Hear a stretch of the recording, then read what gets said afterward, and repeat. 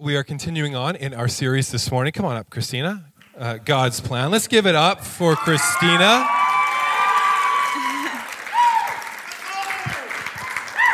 I really like to take a moment and just encourage whoever is speaking and say something about them each time they come up here. I enjoy doing that. And one thing that I really admire about CD is that this year there is a quiet confidence about you this year that is I have not seen to this level in previous years. And to see the growth in your life and who you are today is a wonderful, beautiful thing, and I love seeing it. So God bless you as you speak today.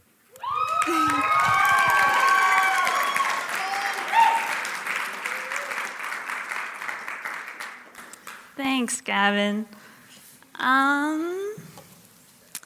This is a little bit off script.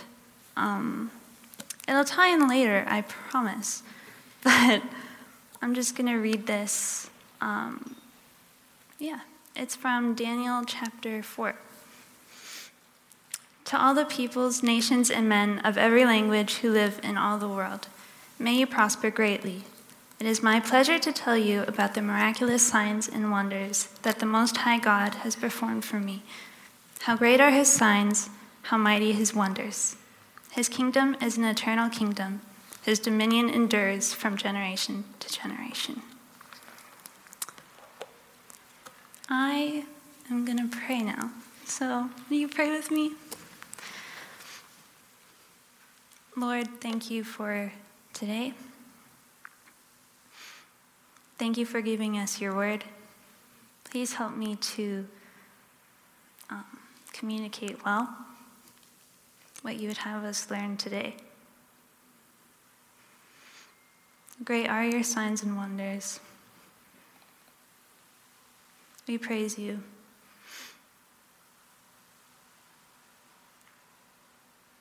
Thank you for your grace. Amen. Okay. Well, I guess it's an introduction time. I'm going to start with my family.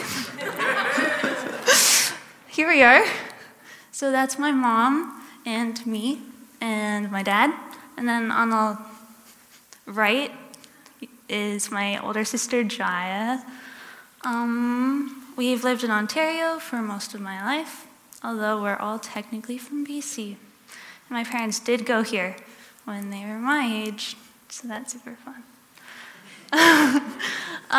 And then the next slide, that's my sister. She deserves her own slide. Well, all my family does, but that would take up a lot of time. But anyways, her name is Jaya. She did her bachelor's in music already, and now she's in Virginia doing her master's in trumpet performance. So that's her being really fancy, and she's kind of super great.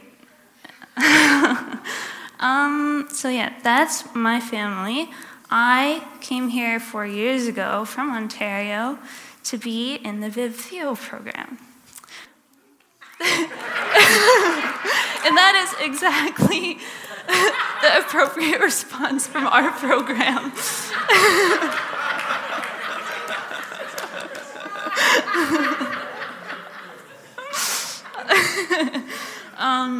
None of us are really known for being public speakers very often, so this is probably going to be the longest any of you have ever heard me talk ever.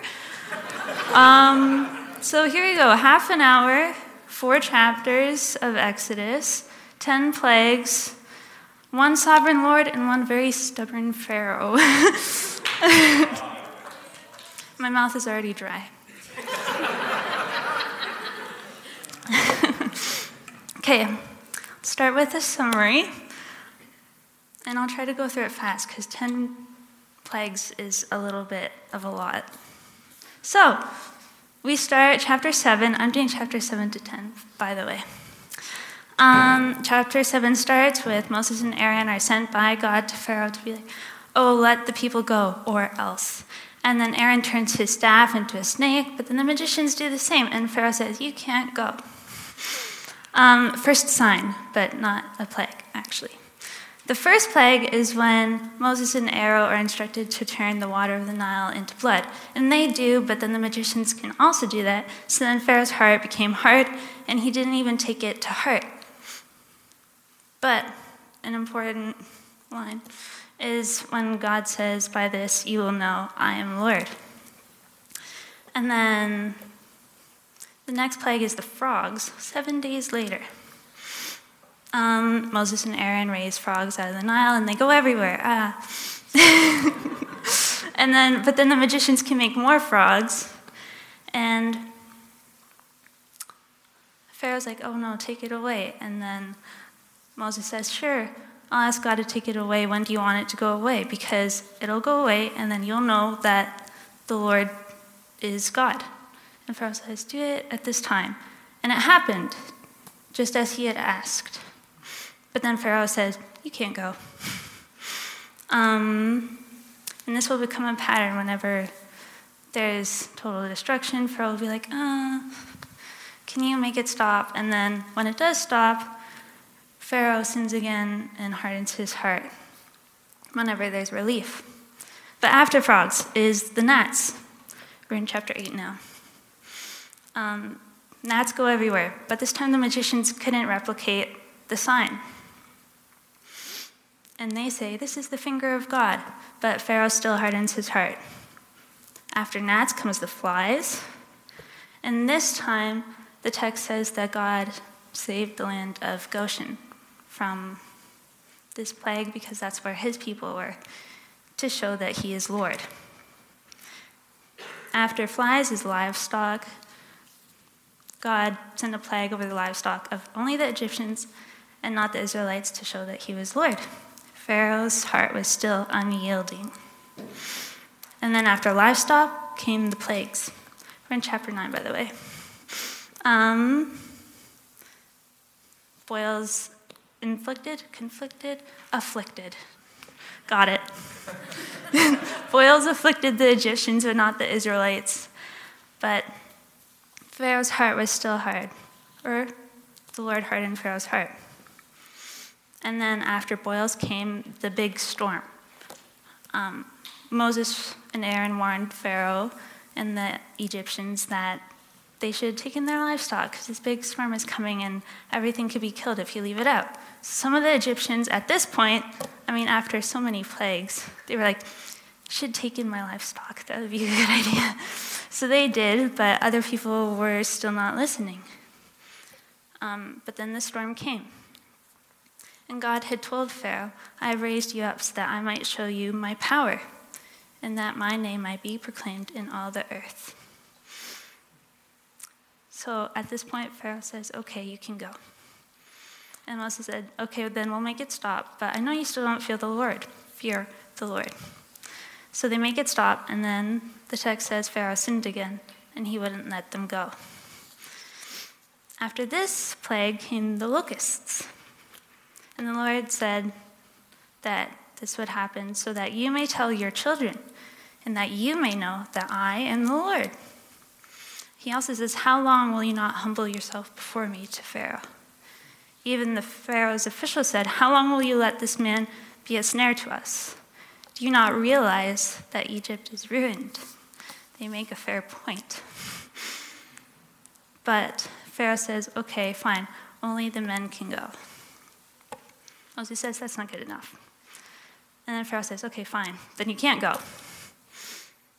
The Lord hardened his heart. Last plague, second last plague. The very last plague is sort of out of my jurisdiction in chapter 11. And yes, I had to write down all the plagues because I can't remember them all in order. So second last, is darkness. There was darkness for 3 days, except for not in the land of Goshen, where Israelites were God's people. And Pharaoh says, "Okay, you can go worship the Lord your God like you wanted, but you need to leave your livestock here." And Moses is like, "We need our livestock." And Pharaoh says, "Okay, fine, you're not going." And the Lord hardens his heart again. And that's where it ends. Stubborn man. Proud man. So there's a few key texts that I want to highlight before I get into my 3 points. So, first one, chapter 7, verse 1 to 5. I think I only put up 3 to 5 on there, but 1 to 5 is all important. I'm in Daniel right now.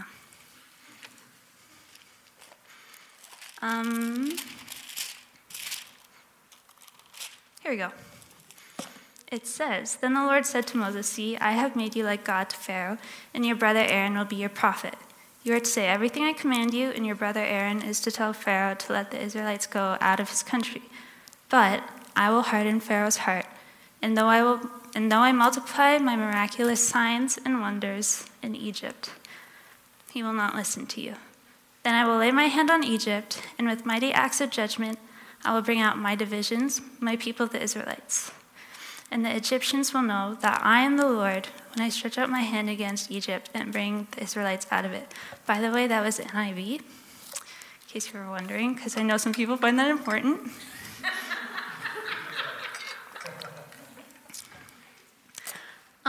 So I highlighted some things, signs and wonders, and that's where the Daniel passage comes in.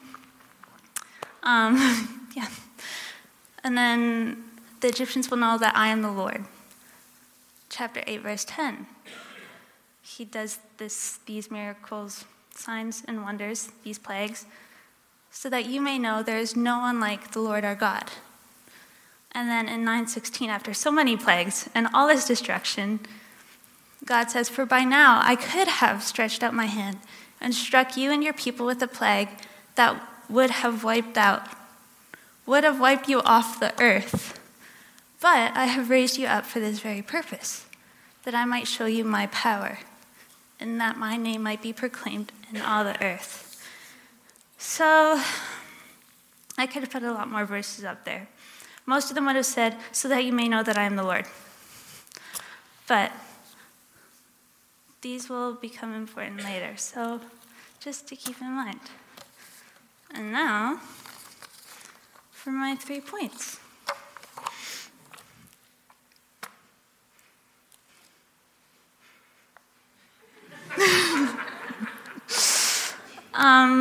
First, God is sovereign Lord.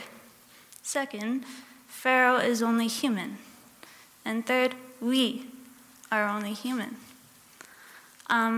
Preparing for this sermon made me very uncomfortable.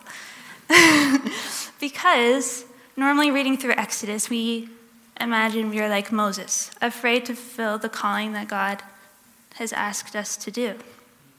Or we imagine ourselves to be Israelites, being saved from Egypt by God, who takes care of us. And yes, these are both true. But today I'll talk about how we are like Pharaoh. And I don't like that. But it's true. Because we're human too. But the first point, talk about how these 4 chapters point to God being our sovereign Lord. First, signs and wonders. All these plagues are signs. Signs point to something, and these signs point to God being powerful, mighty, and in complete control. And he proves his power in the following ways. So if the miracles of the plagues aren't unnatural enough, he managed to outdo the magicians. It's like, okay, yeah, that's cool, but the magicians can do it too, so are you really that great, God? Yes, he is. By the 3rd plague, he was already performing miracles that the magicians of Pharaoh couldn't replicate. And then he saved only Israel from the plagues. There is no way this could happen under natural circumstances.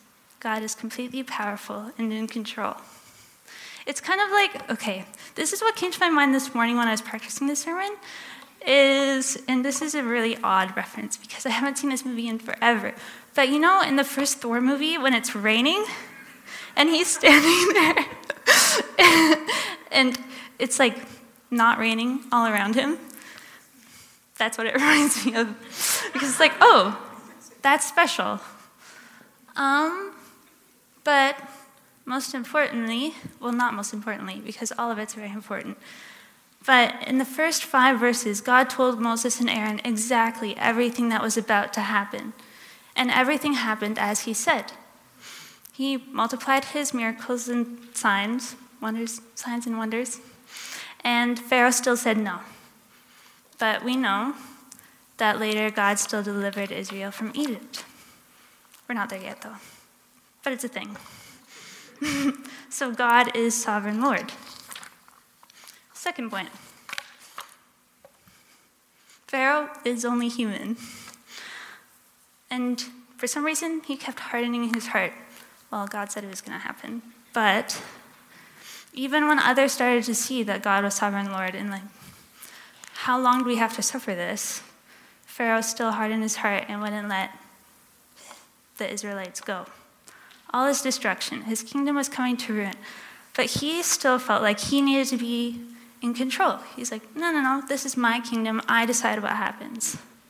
Even when it seemed like he was starting to let go of control, like he's starting to let go of the Israelites, he was like, okay, you can go, but you have to worship your God in this land. Or you can go, but only the men can go. Or you can go, but you got to keep your livestock here. So, in the midst of all this destruction and all these signs pointing that there was someone greater than Pharaoh was, Pharaoh still felt like he could control the situation, that he was the one who called all the shots. Even when everyone else was saying, really? Do you not see that the kingdom is in ruin? Also, compared to God and all his signs and wonders, Pharaoh had to get his magicians to replicate the signs and wonders at first. He couldn't even do it. And yet, for some reason, he thought he could handle the situation. Just doesn't make sense, does it? I mean, to quote Peter Lindstrom, Pharaoh only has so much control. God is literally God. How could anyone think that they could be in control of their lives when there is a God so much greater than us, and we have signs and wonders to prove it? Unfortunately, I would say that we can be like that. Pharaoh's only human, and so are we. I say we are only human, not as an excuse. Not like, oh, you messed up. You're only human. That's okay. I mean this to be as sort of a warning, sort of an encouragement. I'll explain. We are only humans, so we will want to rule. We see it everywhere in the Bible. Adam and Eve, God told them, don't eat the fruit. What do? I want to eat the fruit. So they eat the fruit. And then there's Nebuchadnezzar and Belshazzar. Not Belshazzar.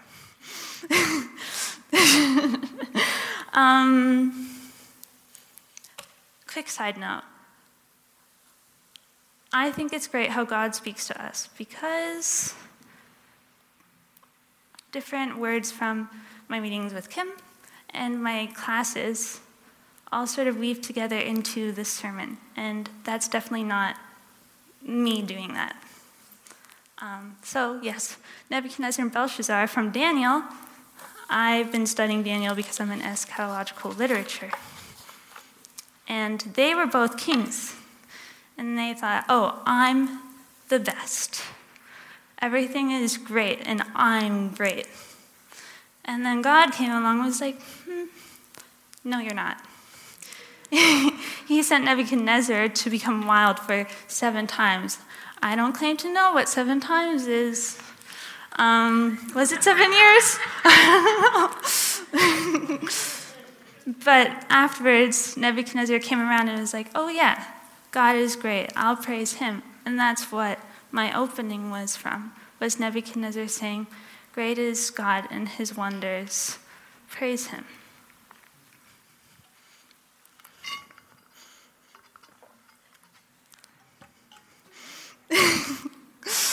And Belshazzar, he was also really proud, and God humbled him, but that was more harsh because his repentance was not like Nebuchadnezzar's.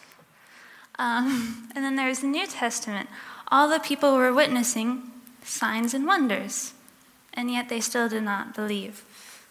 I noted this from taking New Testament theology, specifically in the book of John. So it's not something, or rather, wanting to rule and not seeing God's glory and power and sovereignty is something that we are going to struggle with. Lots of people in the Bible did, and so will we.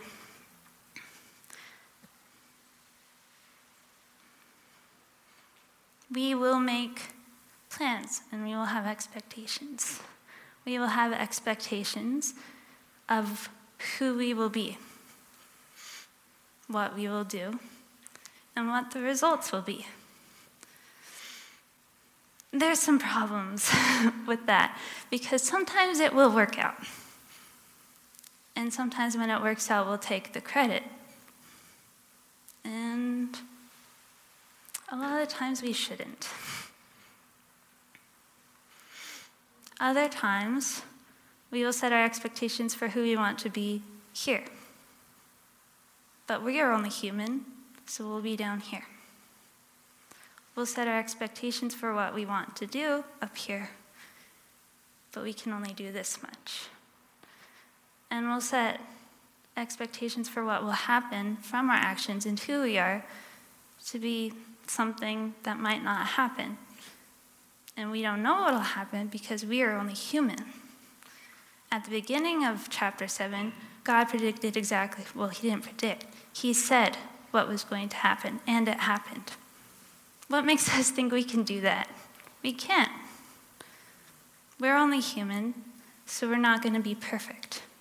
We're only human, so our plans are only going to be limited to the scope of our own little kingdom, whereas God has a bigger scope of his kingdom, of which we're only servants in. This sounds a little bit abstract, but there are some examples that maybe some of us are familiar with.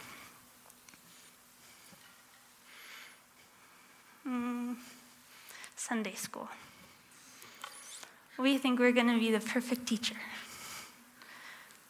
We plan the perfect lesson, so we think this is going to go perfectly well. Our kids are going to be enraptured. They're going to learn the lesson that we want them to learn, and they're going to listen to us because we'll be so engaging. And then we go in, all prepared, thinking that we're great, and it's going to be great. And then all these kids are running around screaming. And that kid that's always quiet, and you think one day they're going to open up to me because I'm so great, and they're going to trust me. They're still going to sit there in the corner, and you won't know what they're thinking. Or there's the other kid who's always running around rambunctious, and it seems like he's never listening to what you're saying, or she's never listening to what you're saying. You think this is going to be the time. I made it fun enough, they're going to pay attention. And then you go, and it doesn't seem like they're paying attention. And you're like, what's going on? I thought, I'm perfect, and if it's going to work, and the results they're going to meet my expectations, and my expectations aren't being met. Why does it feel like everything's falling apart? And it's because we're not supposed to be holding everything together.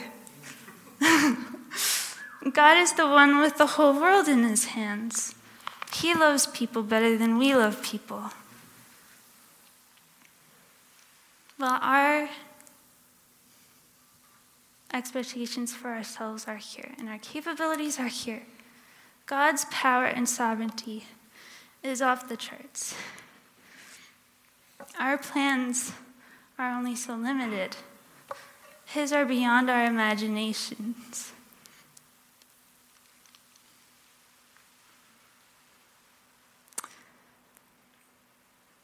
God knows so much more than we do. We can think that we're going to save this youth. And we'll keep loving them. And we'll keep loving them and not see results and think something's wrong. You don't know that. How many times have we heard stories of youth who seem to not understand what you're saying, and years later coming back and saying, you made a big difference? We don't know, but God knows. God is sovereign Lord, and we're only human.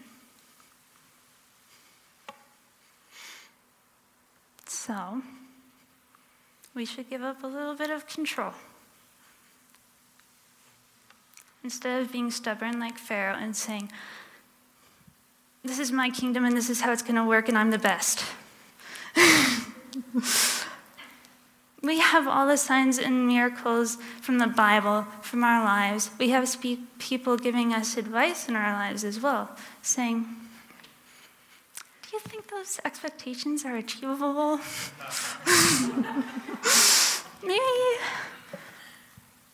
Maybe you can take it down a little bit. It's easier to give up control when we remember that God is sovereign and that He is doing so much more than we can imagine, and that even though we are so inadequate because we're human, God is sovereign Lord, and He more than makes up for us.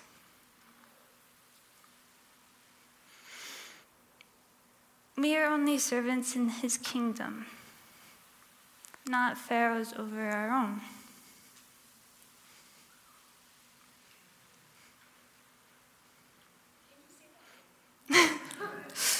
We're only servants in God's kingdom, not pharaohs over our own. And sometimes this will be the last thing, I think. Because I think some of you will be able to relate to it because of past experience, or maybe you will relate to it at some point later.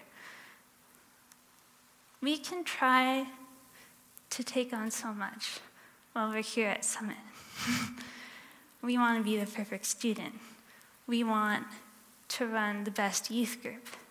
We want to be the best friend, the best RA, the best Omega intern, best Omega student. And we do so much, and we take on so much, and it feels like we have to, and our expectations are so high. And then we can't meet it because we're only human.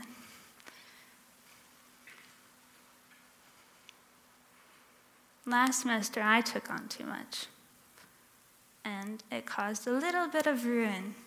Remember how Pharaoh's kingdom suffered? I would say that mine did too. All of a sudden, I was so overloaded that I couldn't fulfill my responsibilities as I would have liked to. And I took a whole semester to figure out, this is what I'm supposed to do. These are my responsibilities and my priorities. I'm not the one who has to save these kids at the ministry. God loves them. He'll take care of them, even if I'm not there. You can do that because God's going to take care of them. He'll take care of us. He's sovereign, and He loves everyone so much more than we can. He can do a better job than we can, and He has a better plan than we could ever have. So we can give up a little bit of control. And we need to keep remembering, because otherwise it's really hard to do that. Because we get confused thinking that we're kings, queens, pharaohs. When God is the king, He has an everlasting kingdom that we're serving in. And that we're not the ones supposed to be saving people because Jesus is the Savior of the world. I've run out of words. So I'll just pray, and then it'll be lunch.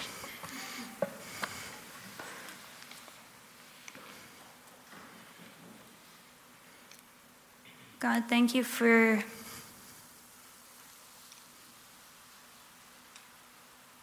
being so good. Bigger than we can imagine. Help us to trust you every day. Thank you that you're in control. Thank you for your signs and wonders that remind us of who you are. Help us to remind each other of who you are. And thank you for the community that you give us here at Summit or off Summit.